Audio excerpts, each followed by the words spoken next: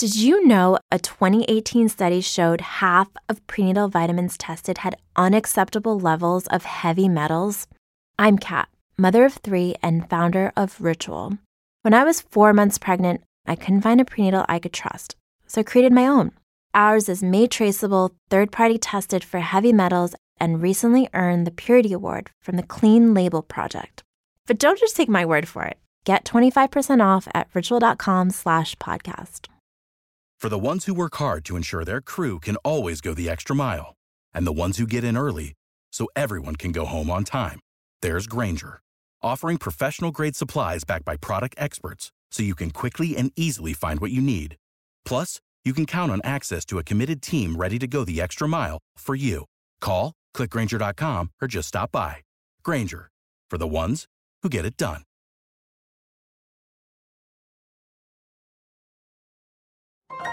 This is a podcast from Minute Media. Hey y'all, this is Josiah Gray, and this is Half Street High Heat. Hope you enjoyed today's episode.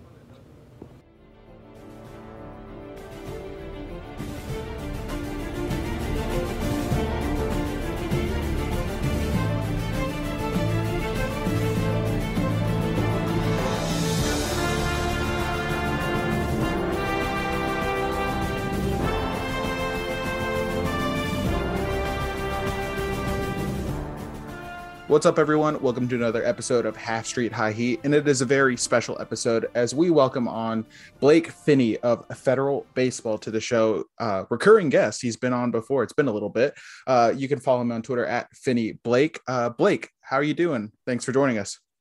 Doing good. Yeah, I think the last time I was on was way before the trade deadline and the sell-off. So yeah, it's been a while and a lot has happened.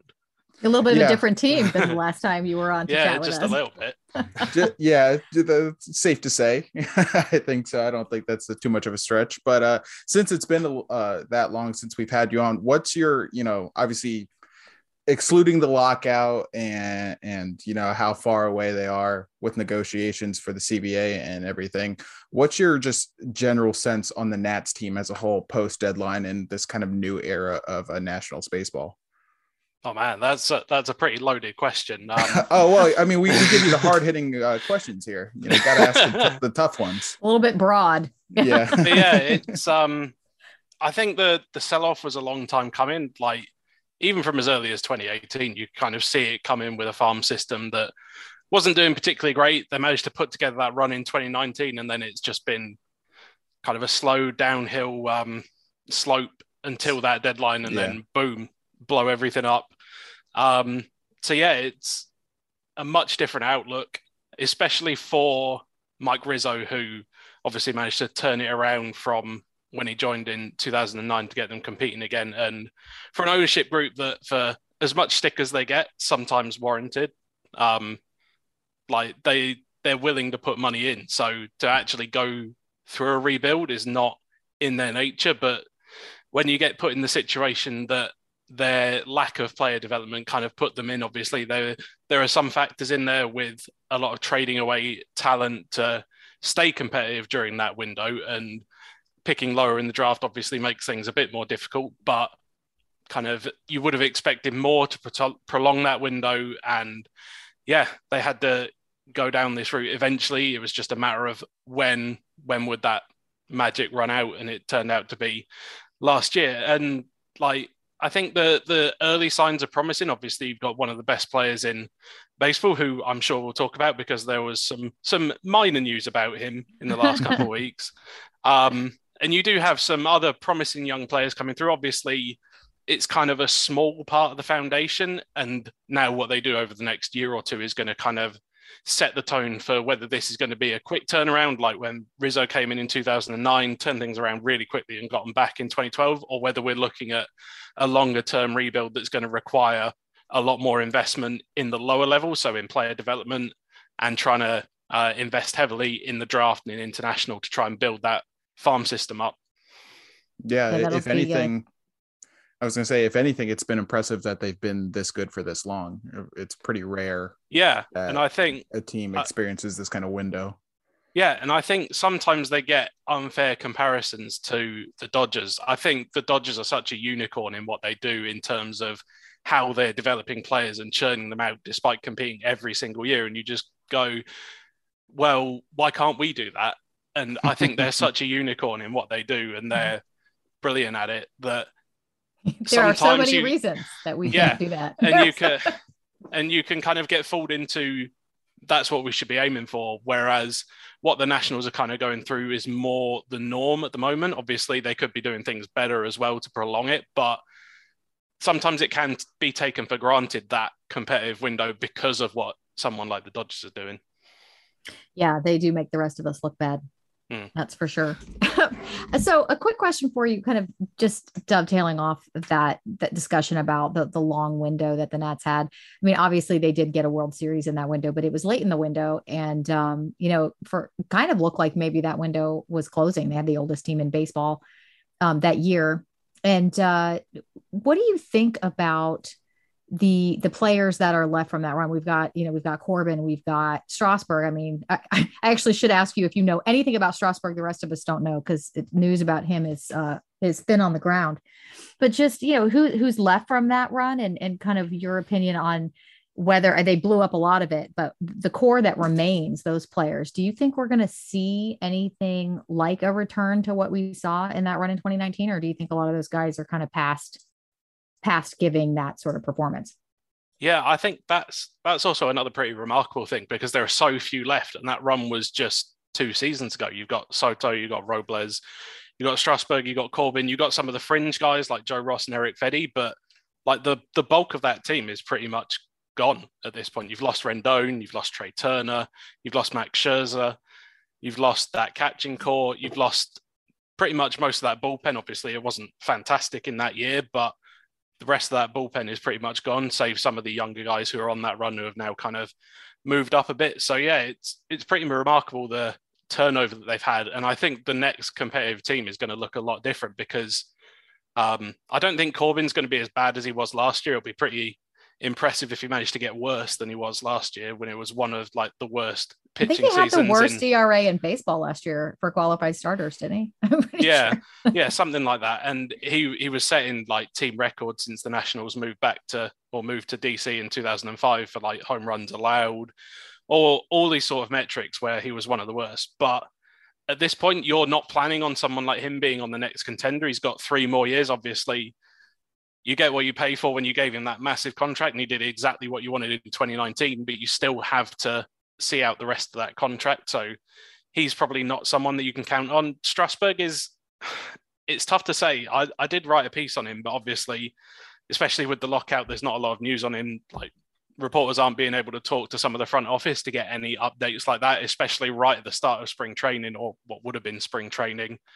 Where you can get updates like that, see how he's throwing, because at the end of the season, the front office, the management team, they're all fairly optimistic that we were going to see Strasburg have relatively normal spring training, but obviously lockout, no spring training, we can't like peek in and see how he's doing. So there's not a lot of updates there, and obviously he's got even longer than Corbin. So whether he's a part of the next competitive national team is a question mark, especially on his 35 million average annual value. Obviously, yeah, there wasn't that a hurts lot. Even to hear, like when you say that number out loud. it does. And yeah, it can be a bit prohibitive, obviously, coming off that World Series MVP. Obviously, it did seem like much at the time, but you kind of lived with it because of what he'd done and what you would hope he would have done in the early part of that contract, maybe less so the latter part. But yeah, so a lot of question marks. And like I said, I think the next competitive team is going to look a lot different from 2019, even though it was only 2 years ago now.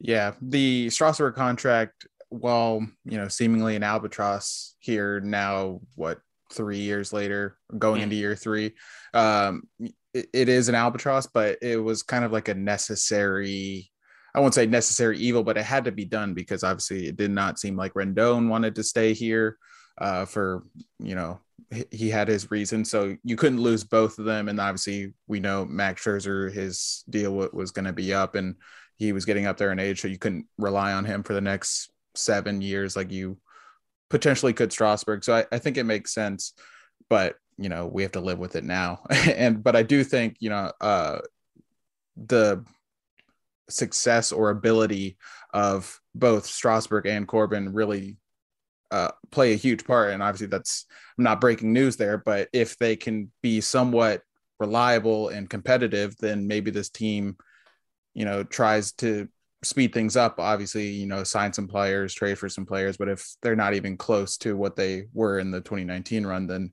maybe we see some trades like Josh Bell is kind of that candidate. It's like, if we keep him, well, probably we're trying a little bit or to speed this up a little bit. And if we trade him, then we're probably looking at another year or so, at least, of not being all that competitive, which is obviously fun stuff. But speaking of guys from that 2019 run, obviously we lost one of them recently to retirement after a great career. That is Ryan Zimmerman. I just wanted to get your thoughts and about it. It seemed like the writing was kind of on the wall. Obviously, we all remember how the 2021 season ended with the series against the Red Sox, and he got his standing ovation in his moment.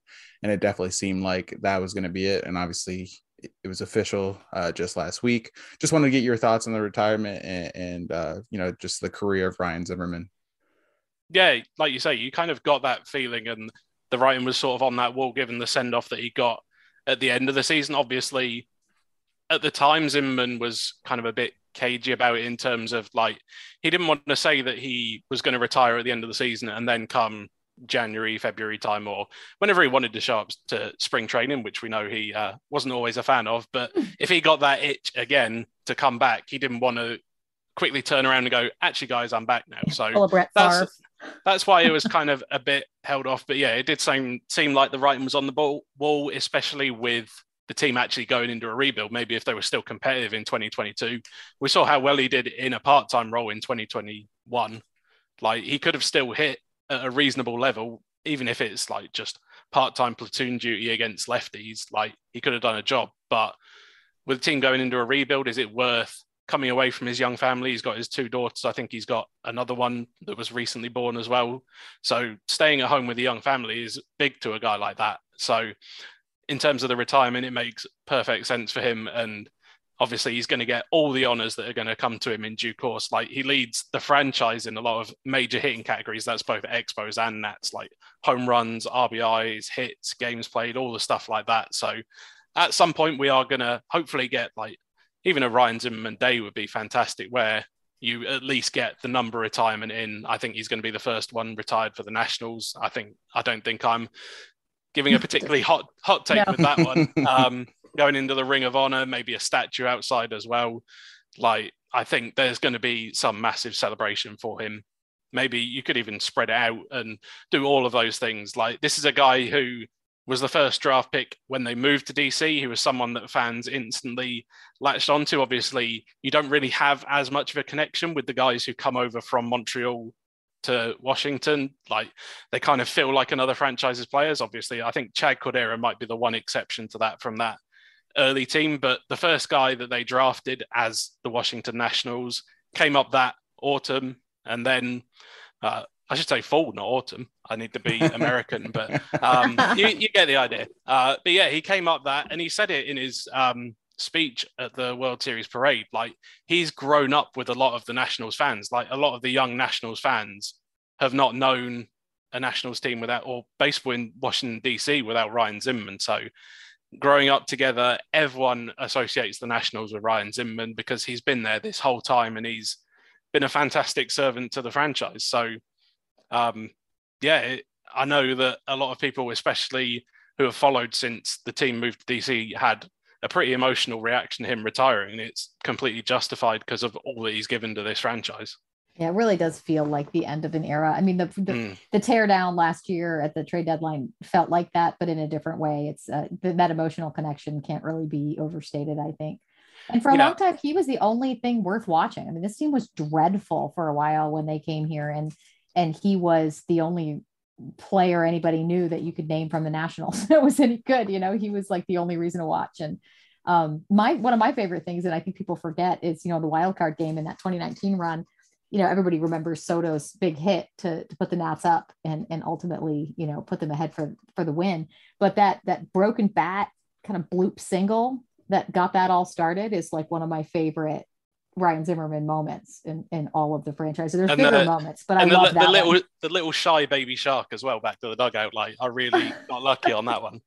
Absolutely. But that, like, without that little blue pit, I mean, the rest of the run doesn't happen, like none of the rest of it comes. So anyway, I think you can't really overstate it. It is emotional. I think it was a good time for him to go because you didn't, and I think he had interviewed today on 106.7. I can't remember which show, but he said, Junks. was it the Junkies? Yeah. He said he didn't want to be terrible and have everybody be like, oh, good Lord, hang it up, old man. You know what I mean? He wanted to go out with some dignity. And I respect that.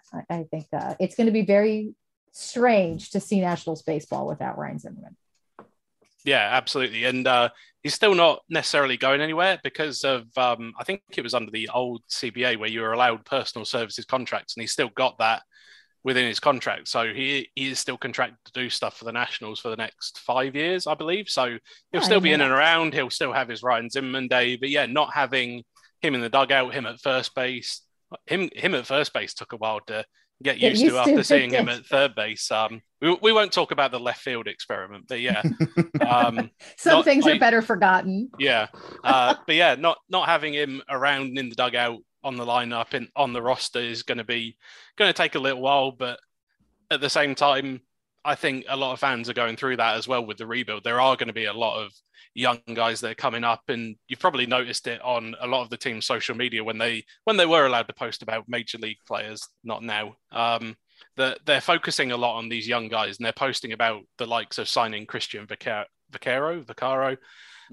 posting a lot of the prospect highlights, posting guys from the Arizona Fall League, which they hadn't really done up until this point. Obviously, Twitter kind of became a thing in the last half decade, a bit more, when the Nationals have just been competing and there's been plenty to celebrate on the field. So you've kind of seen the team trying to emphasize these young guys. So yeah, it kind of fits in with Zimmerman retiring in a new era. Obviously, you get a new era on the field with all these younger players, but I think Zimmerman was kind of bigger than that, and it's going to be felt both on and off the field.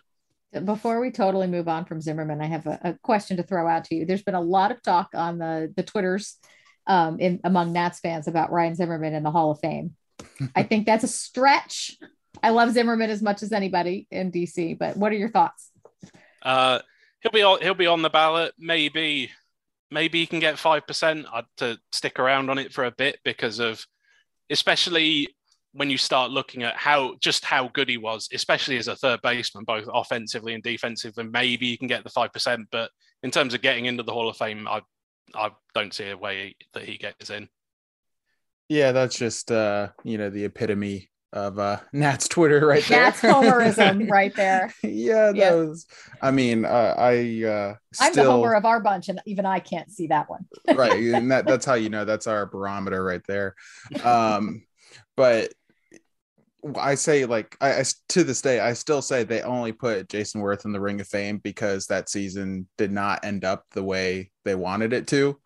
And so you bring up Ring of Fame, and obviously he very well deserves the Ring of Fame, but the running joke on the show is like, if you had a cup of coffee with the Nats, you get into the Ring of Fame. I mean, Pudge Rodriguez is in the Ring of Fame and obviously Hall of Famer, but he was here for like one, maybe 2 seasons. So it's just funny, but Ring of Fame nonetheless. It's coming. I obviously wanted to talk to you about the new face of the franchise, so to speak. Is really the only guy left standing almost in one way or another, whether it's trade or injuries or retirement. But that's obviously Carter Kieboom. No, I'm just kidding. That is Juan Soto. Obviously the big news broke last week. The Nats offered him a 13-year, $350 million extension. No deferrals. So that's kind of the big, hey, we mean business aspect of the deal. But obviously, I don't think to anyone's surprise, Juan Soto rejected it and basically said they're going to go to free agency, as one would expect, especially as a Boras client. You had a lot of great points that I saw on Twitter, but I wanted to give you the platform to share now. Like, what's your thought on the contract offer? What's your thought on, Soto's mindset about, extension talks and free agency, and how do you see this kind of playing out, over the next year, but also obviously as we approach Soto's free agency? Yeah, so I ended up writing about it on Federal Baseball, which I can get the plug in there, which will make my editor happy. But of course. like, I think my thought on it is, if that's the first offer, great. That seems like a good starting point. Like you say, there was not really a chance in hell that he was accepting that offer. Like, the average annual value was just short of 27 million. So that's about 17th highest in baseball, I think. Obviously, that does cover 3 arbitration seasons. So that's not it's apples to oranges a little bit in terms of that's not what you would get on the open market, because you buy out those arbitration seasons that kind of step up to what his value would be on the free agent market. But even then, you're still way short. Kind of, if you take out those arbitration seasons, you're kind of looking at an average annual value of about 28, 29 million, which is still way off the rest of the pack in terms of average annual value on some of the better hitters in the game. So that's kind of why, if it's a first offer, great, especially with the no deferrals, which I think is something that initially was missed out in terms of where the mindset was, because then obviously the Nationals are getting a bit of a reputation for these heavy deferrals, especially in some of their other big contract talks with the likes of Bryce Harper. So the no deferrals is interesting. But again, as a starting point, that's great. The worry is, if that's their final offer, at least for now, maybe they come back in a year or come back in 2 years with a different offer. But that's kind of been what their mindset has been with other extensions that they've explored with other players in the past. So kind of, you had similar with the likes of Ian Desmond, Trey Turner, where they approached them with below market offers really early on. So like 2-3 years out from free agency, and then never really came back to the table with anything more than that. So that's the worry, is that they've gone, right, that's it.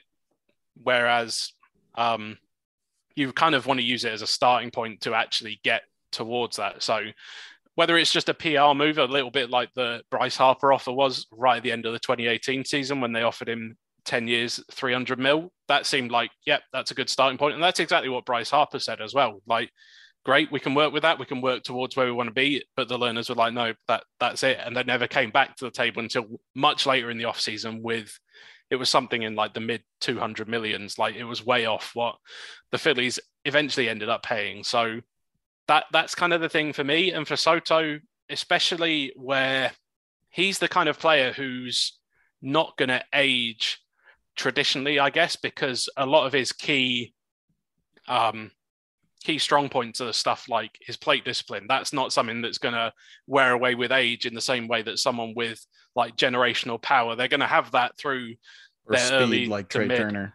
Yeah, exactly. Like, it's not an attribute that's going to fade with age. And his work rate is incredible in the way that he'll just keep working and working. And we, like Nats fans, would have seen it in 2020 and in 2021, the way that his defense improved. And I think he was a Gold Glove finalist in both years. Like, maybe he's not an elite defender. He doesn't have the physical attributes to do that. But to go from what we saw in 2018, where he was still really rough around the edges defensively, to actually being a pretty solid above average outfielder at this point, I think it's fair to say. So his work rate's there. That's not going to be something that diminishes with age. So you can go in and give him that long-term deal. And that's something that he's also going to be saying to the Nationals. Like, I'm confident in myself because I'm not going to fade. I'm going to have 3 incredible years, which we would all be surprised if he didn't, and get that huge free agent contract. So you're not banking on,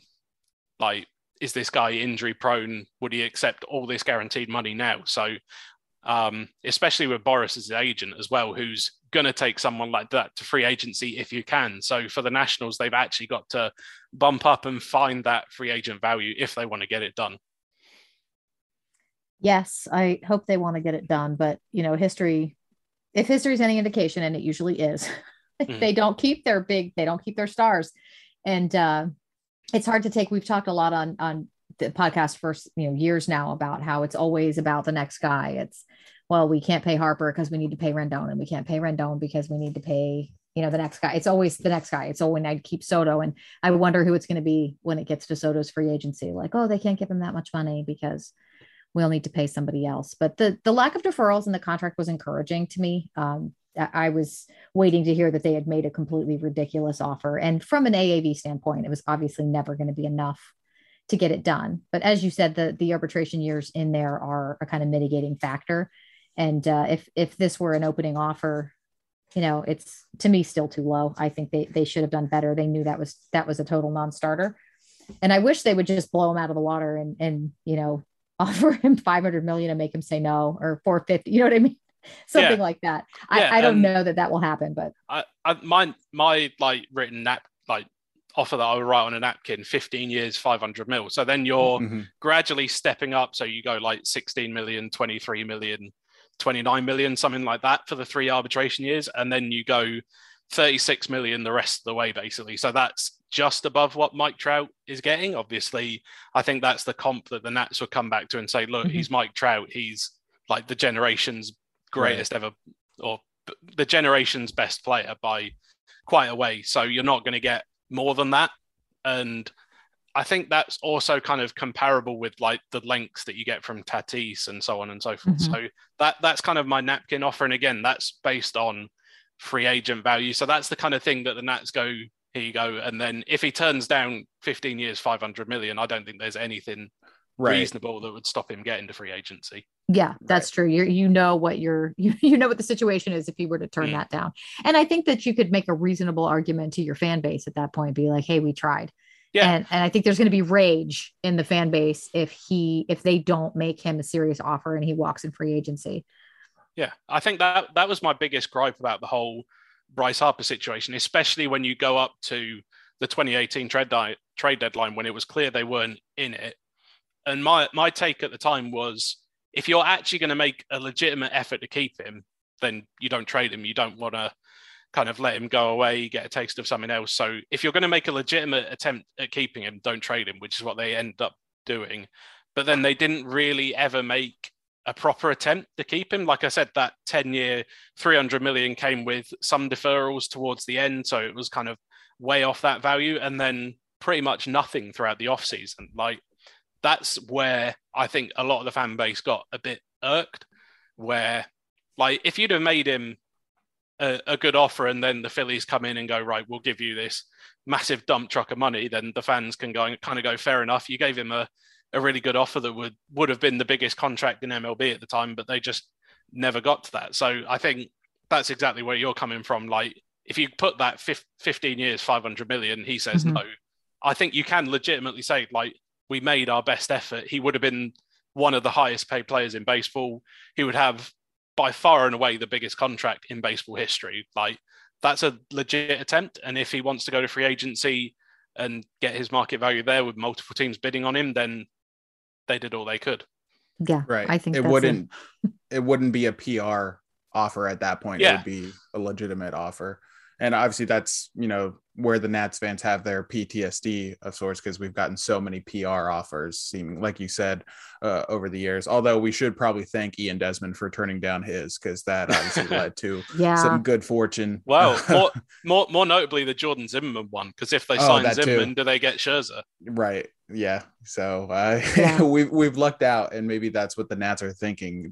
They've gotten so fortunate, obviously, with Harper and Strasburg back to back in drafts, and then not ending up like missing on Desmond or not retaining him, and then trading for Turner, and then Zimmerman to Scherzer, and then Harper sort of to Soto, even though they were teammates. And so maybe that's just their mindset, but I think we've kind of reached the end of the line. Like, I think Soto's kind of, the cupboard is bare. Now, there's nobody there's no Soto down in this farm. Exactly. So it's like you kind of need to make it done. And Amanda, I know you're going to hate this, but with the addition of the DH, a long-term deal is a lot more, feasible, because like even if you mentioned his defense is very solid right now, but for whatever reason, if it does decline, you can just make him a DH and he's still going to provide a ton of value for the team, especially when, he's like 37, 38. If the deal is that long, you can give him plenty of days off and get the most out of those last years of the contract.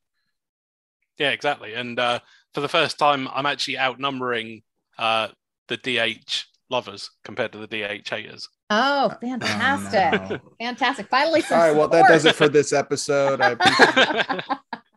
I'm so outnumbered here, Blake. You have no idea. I get it. Screaming into the void. Well, that's just because we don't normally listen to you. It has nothing to do with the DH. Yeah, it's just always screaming into the void. It's not just DH specific. Right. So, speaking of the farm a little bit there, there's no Soto down there. It still makes me laugh to think that Robles was the highly touted prospect and Soto only came up because Robles got hurt. That is one of the craziest things in Nats prospect lore to me. But there are a few prospects right now who have hit the top 100 list from Fangraphs that just got announced. So we got Cade Cavalli, Brady House, and Cole Henry. What are your thoughts on those guys? Do you think they're placed correctly on that top 100 list? Do you have high expectations for any or all of them?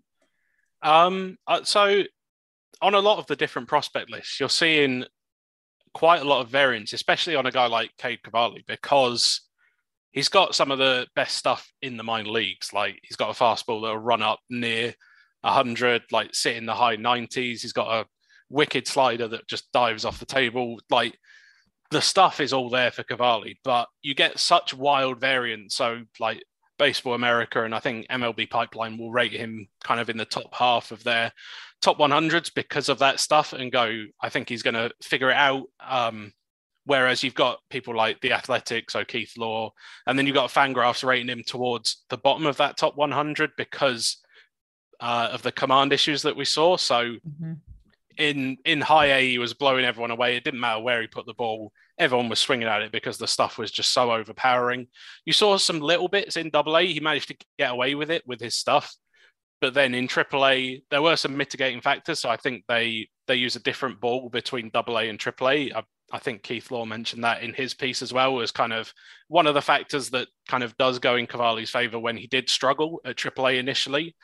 So you get a lot of variance there. And you see a lot of guys come up like that who are pure stuff pitchers and will make it work. But obviously, as you get higher up the minor league pyramid, there's a lot more disciplined hitters. So it's going to be tougher to get guys to swing way out the zone despite how good your stuff is. So that's really a high risk, high reward. He could end up being like the team's next ace. He could exceed where Strasburg and Corbin are right now, which obviously their bar's a bit lower than it was a few years ago. But it's on the floor. Yeah, he's got that high upside to actually be an ace. But on the other side, he could end up being a bullpen arm because the command just doesn't get fixed, and you need him in the short burst to make sure that his command ticks or his stuff ticks up in the bullpen. So there's a lot of high variance there. I think Brady House is someone that a lot of prospect lists are kind of wary to rank too highly, but are kind of expecting him to make a leap. So if he goes to low A or he goes to high A and dominates kind of like he did in the Florida League, then he's someone who could rise up really quickly because he's got such unique power, especially for an infielder. Like he'll probably move to third base eventually, but like the bat to ball skills are there. The power is unreal. He should be kind of a perennial Gold Glove candidate at third base because he's serviceable at shortstop, but obviously he's so big, especially as his power grows because he's only 18, 19 at the moment. Like he's someone that could really rise up lists fast, but they're just kind of a little bit wary, especially when it's high schoolers just coming out of the draft. They might be able to dominate down in Florida, but how do they transition to full professional baseball playing every single day? The long bus rides on little salary. They don't have mum and dad carting them around to travel ball anymore. So it's a big adjustment for high schoolers, which is why they can kind of start conservative, but he's someone who could theoretically absolutely take off if everything breaks right. And a lot of people do expect that. Cole Henry was a interesting one because he's not on any other top 100s. And he's kind of, he's an interesting one because you've got all of this talent. He was one of LSU's best pitchers back in college. But it was always injuries that seemed to get him. Like that's what made him drop to the second round, and that's when overslot to go and get him. So he's someone who could, if he figures it out and manages to stay healthy, then he's someone who could again rise up boards very quickly because he's again got good stuff. He's got better command than Cavalli. It's not great, but it's better than that, so that he can kind of he's got a safer floor if he stays healthy. He can kind of sit in as a 3 or 4 in the rotation. So he's someone that a lot of people like, but maybe they haven't seen him enough in professional games to actually rate him higher. But in terms of his actual potential, there is good reason enough to see him on the top 100. I probably wouldn't have put him there myself, but I'm far from a professional prospect analyst, especially across all of baseball. Yeah, that's fair. But it is nice to see someone trend upwards in the Nats a farm for once, because we've seen a long history since Giolito, really. And obviously Giolito had plenty of issues here with Washington that have since magically resolved themselves after he left Washington. But, so many first round or second round high picks, whatever, that just didn't, come to fruition. So it's good to see some, homegrown prospects, so to speak, trend upwards. I wanted to touch on the draft really quick. Obviously, the Nats have the highest draft pick they've had in quite some time. Is there anyone you're eyeballing right now for that pick? Obviously, we're a little bit away from the draft, but obviously college baseball just started. So, that's really the only source of baseball we're getting right now. Do you have your eye on anyone come June, July? Yeah, like you say, I think college baseball is going to get a lot more eyeballs on it, especially now when there's no spring training, there's no real threat of Major League Baseball imminent. It's a tough one, especially at the top, because the Nationals are obviously known for college arms, but there aren't really any top-rated college arms kind of towards the top. You're looking at more high school outfielders. There's a lot of hitters there, which I know Nationals fans have been crying out for a while. They've seen they've seen the team taking all these college arms in like the 20s when they've been competing, because that's what's been good value there. But obviously now picking right at the top, you obviously have guys like Drew Jones, who's Andrew Jones' son, the just dream. to make everyone feel really old who watched Andrew Jones play for the Braves.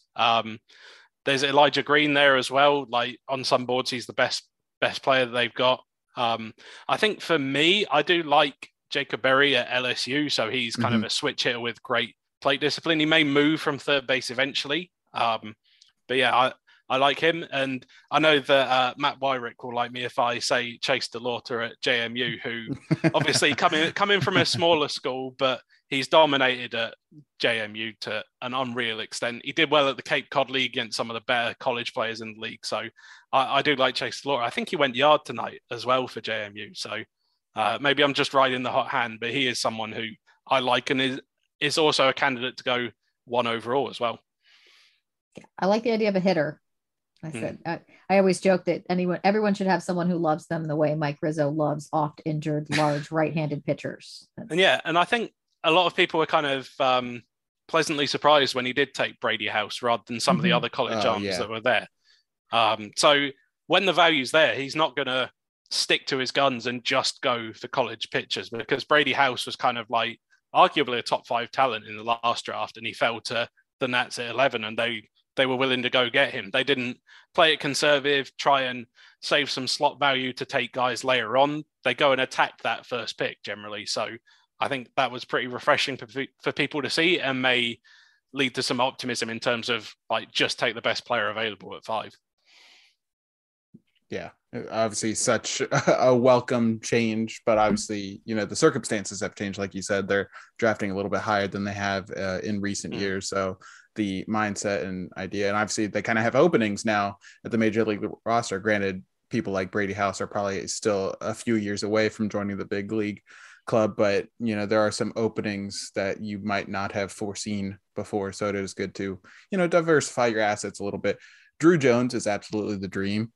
Just so we control Braves fans. Granted, it's hard to, because they just won a World Series, but being able to trot out Drew Jones as like our prize guy, like that would be awesome. So that's the dream. He probably won't be there at 5, but yeah, I think he's like one of the consensus 1 overalls. Obviously there's slight differences, but I don't think I've seen him outside of like the top 3 or top 4 yet. So that might be a bit of a ask, but we'll see. Teams like the Orioles ahead of them do like to save on slot money, and he could be someone that goes over slot.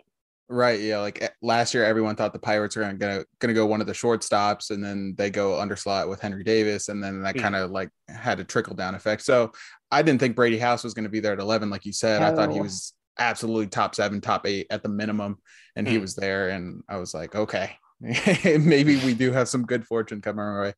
The last thing I wanted to ask you about is obviously the reason we're kind of talking about prospects in college ball, although college ball is a bit electric. I mean, it definitely deserves more spotlight, is obviously the lockout. They're meeting for more than 15 minutes now. So I guess that's a good thing. But I wanted to get your take on it and just your, general idea for when or if we get a season.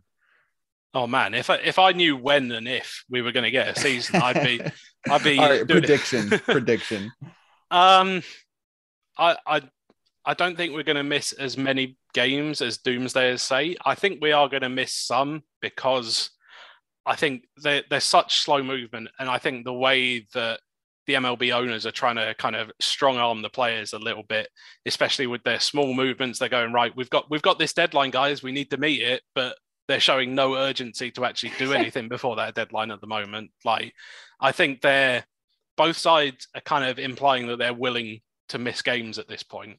So I think we are going to get there, but it's going to take a bit more ugliness before we do get to games. So maybe kind of something around Memorial Day, kind of end of May, maybe a little bit earlier than that, but yeah, there are some people who are going full doomsday and thinking like we're not going to be back till the All-Star break. And yeah, it's a tough one, and it's been brewing for the last 5 years since the CBA was signed, and all these teams are kind of tanking away. They've stopped spending on free agents. We saw it kind of bubble up before the 2020 season when they couldn't agree on a specific deal to play, and Rob Manfred actually had to step in and implement the season himself. Yeah. Mm-hmm. Yeah.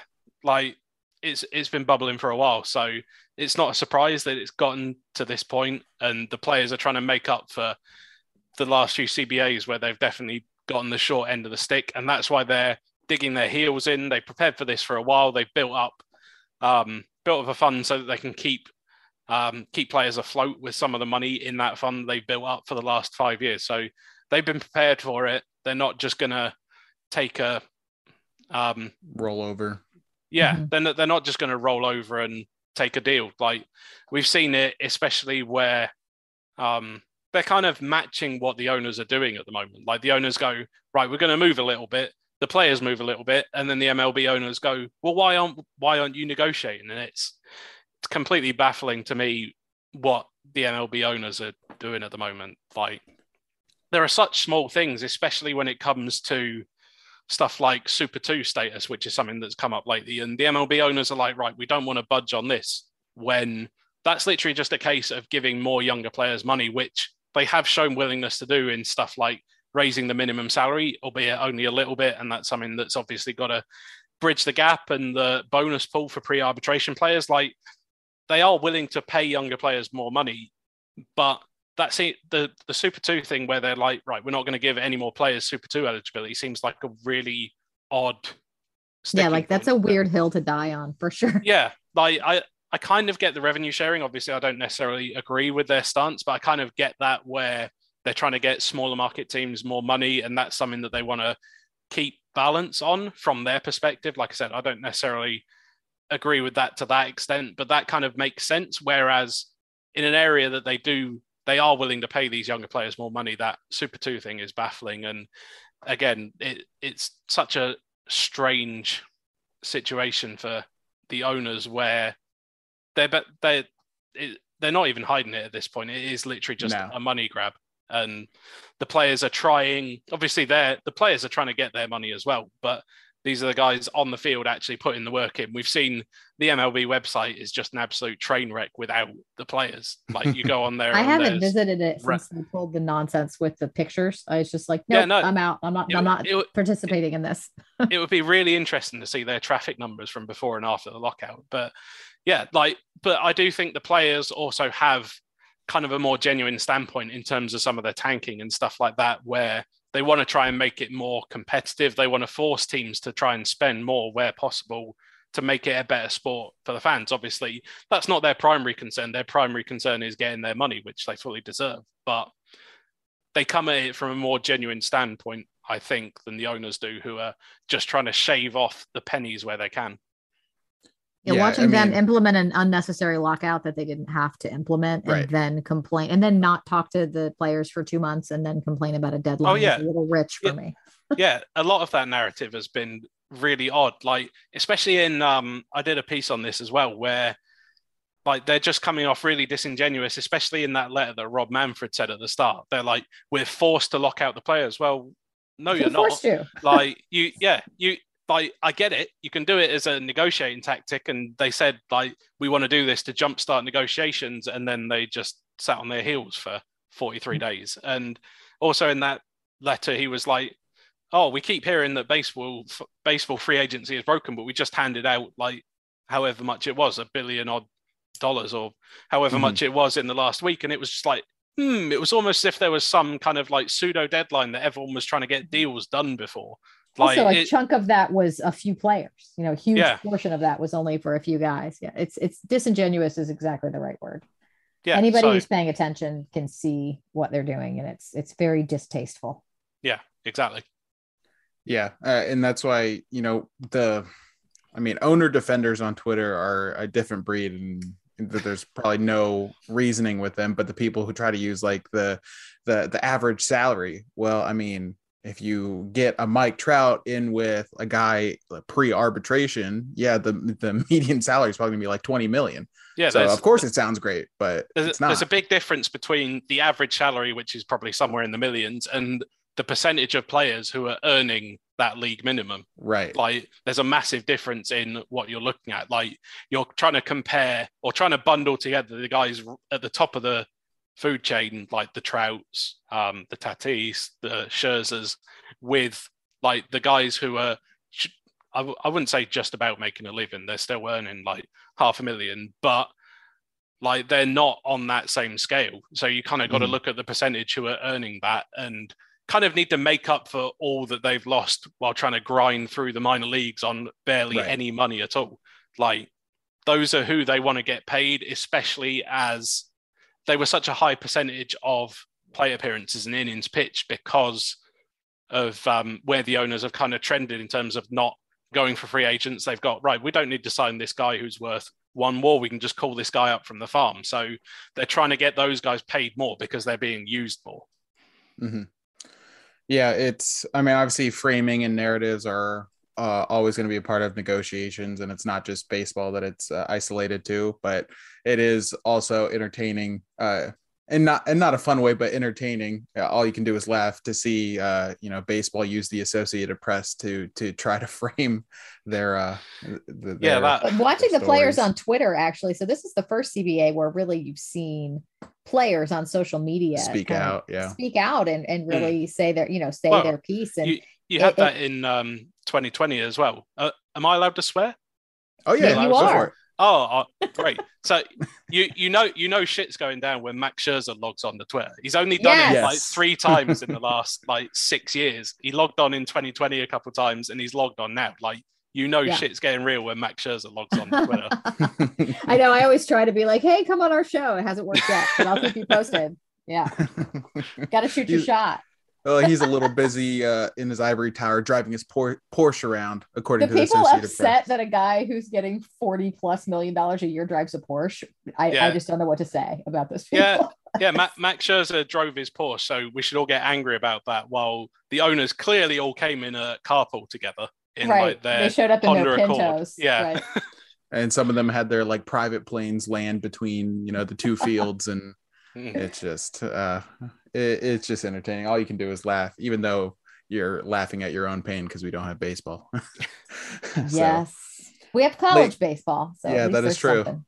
Yeah, Blake, thank you so much for joining us. We appreciate your time. You've been so gracious with your time. I didn't even realize how long we had been on. I know. I just it feels so good to talk baseball that we could. I honestly keep going for. Thank God hours. there's actually been a lot to talk about with the Zimmerman, the Soto, obviously the lockout, but the lockout news does kind of get boring after a while when it just feels a bit samey.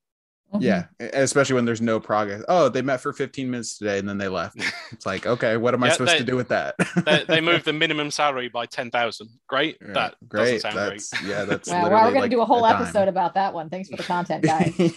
Yeah, I guess I'll go back to like ranking players again. Like that's seems to be the trend nowadays. But for everyone listening, be sure to give Blake a follow on Twitter at Finney Blake, and be sure to check out his work at Federal Baseball. A lot of great stuff coming out. I actually love the series you're doing, and obviously you're still halfway through it, but the Nats Killers, because there's always fun. Obviously Freddie Freeman's kind of the big one, but obviously Freddie Freeman's kind of a household name at this point. But he's good against everyone. Right, exactly. You only really see him against the Nationals. You're like, this guy kills us, and then you just look at his stats, and he's like, yeah, he's just really good. Kind of kills everyone. That's yeah. Who Freddie Freeman is. But there are those ones like you're just, man, this guy is just, he has our number. So I love that series you're doing. I'm definitely gonna and it's very creative way to have something to write about during the lockout. Yeah. For sure. Yeah. Hopefully get that up in like the next few weeks. And this was actually inspired by a certain player who did something against the Nationals in 2021, who's gonna end up coming up later in this list. So there you go. It's been something I've kind of holding on to for a while, waiting for a content dry spell like we've got now with the lockout. So it's been good to write about it. Bold prediction, and obviously you don't have to give away the top 3 of your list, but bold prediction is Miguel Rojas makes an appearance, because that dude, solid player, but he destroys it. I think he bats like 500 with a like 1400 OPS. I'd have to look up the stats, but yeah, the eyeball test definitely. Yeah. Funnily enough, no, I think he's someone that was kind of on my radar. So like in my head before I even looked it up, there were kind of guys on my radar. He was one of them, and he bats well, so he bats like 300, but there's just not the on base and the slugging. Like, gotcha. I guess it's just the hits that kind of pile up rather than it feels like a lot. Yeah. And with our pitching last year, there were a lot of guys that felt like everyone killed us. I mean, just throw the whole league against on that list. We were where people went to get right. We were the get right series. So we're going to play the Nats. We get pile up some hits. That was the funniest thing. It's like, if you can't find that get right series on your schedule, chances are you are the get right team. Fun stuff. I love this new era of Nats. You have to laugh because it hurts. Exactly. Blake, thank you again. We appreciate you listening, and you coming on and listening, but I promise it won't be 8 months until we have you on again. Sounds good. Yeah, thanks for having me on again, guys. Thanks, Blake. Appreciate it. Thanks, Blake. There's a new breeze blowing off the banks of the Potomac. A new team's mowing down the ranks of their opponents. The Nationals are smashing balls so that the commentator who has the calls has passed the wall to see you later. Let's go, Nats. We've got a game to play. We're gonna win today. Let's go.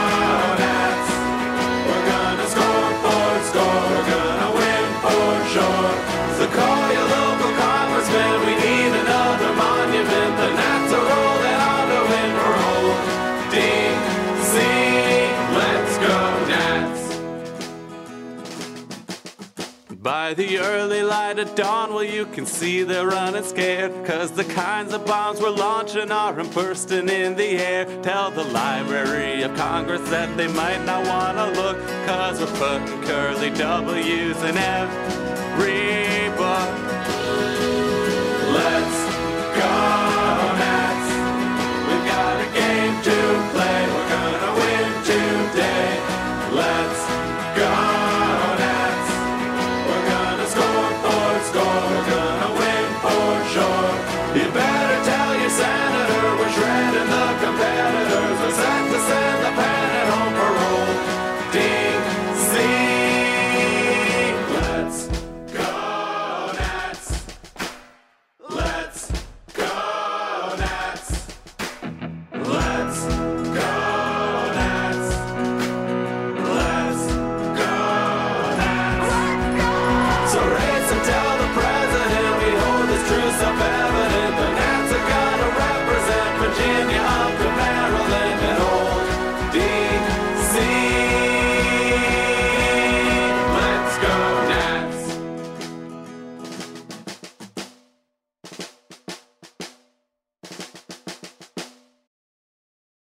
Did you know a 2018 study showed half of prenatal vitamins tested had unacceptable levels of heavy metals?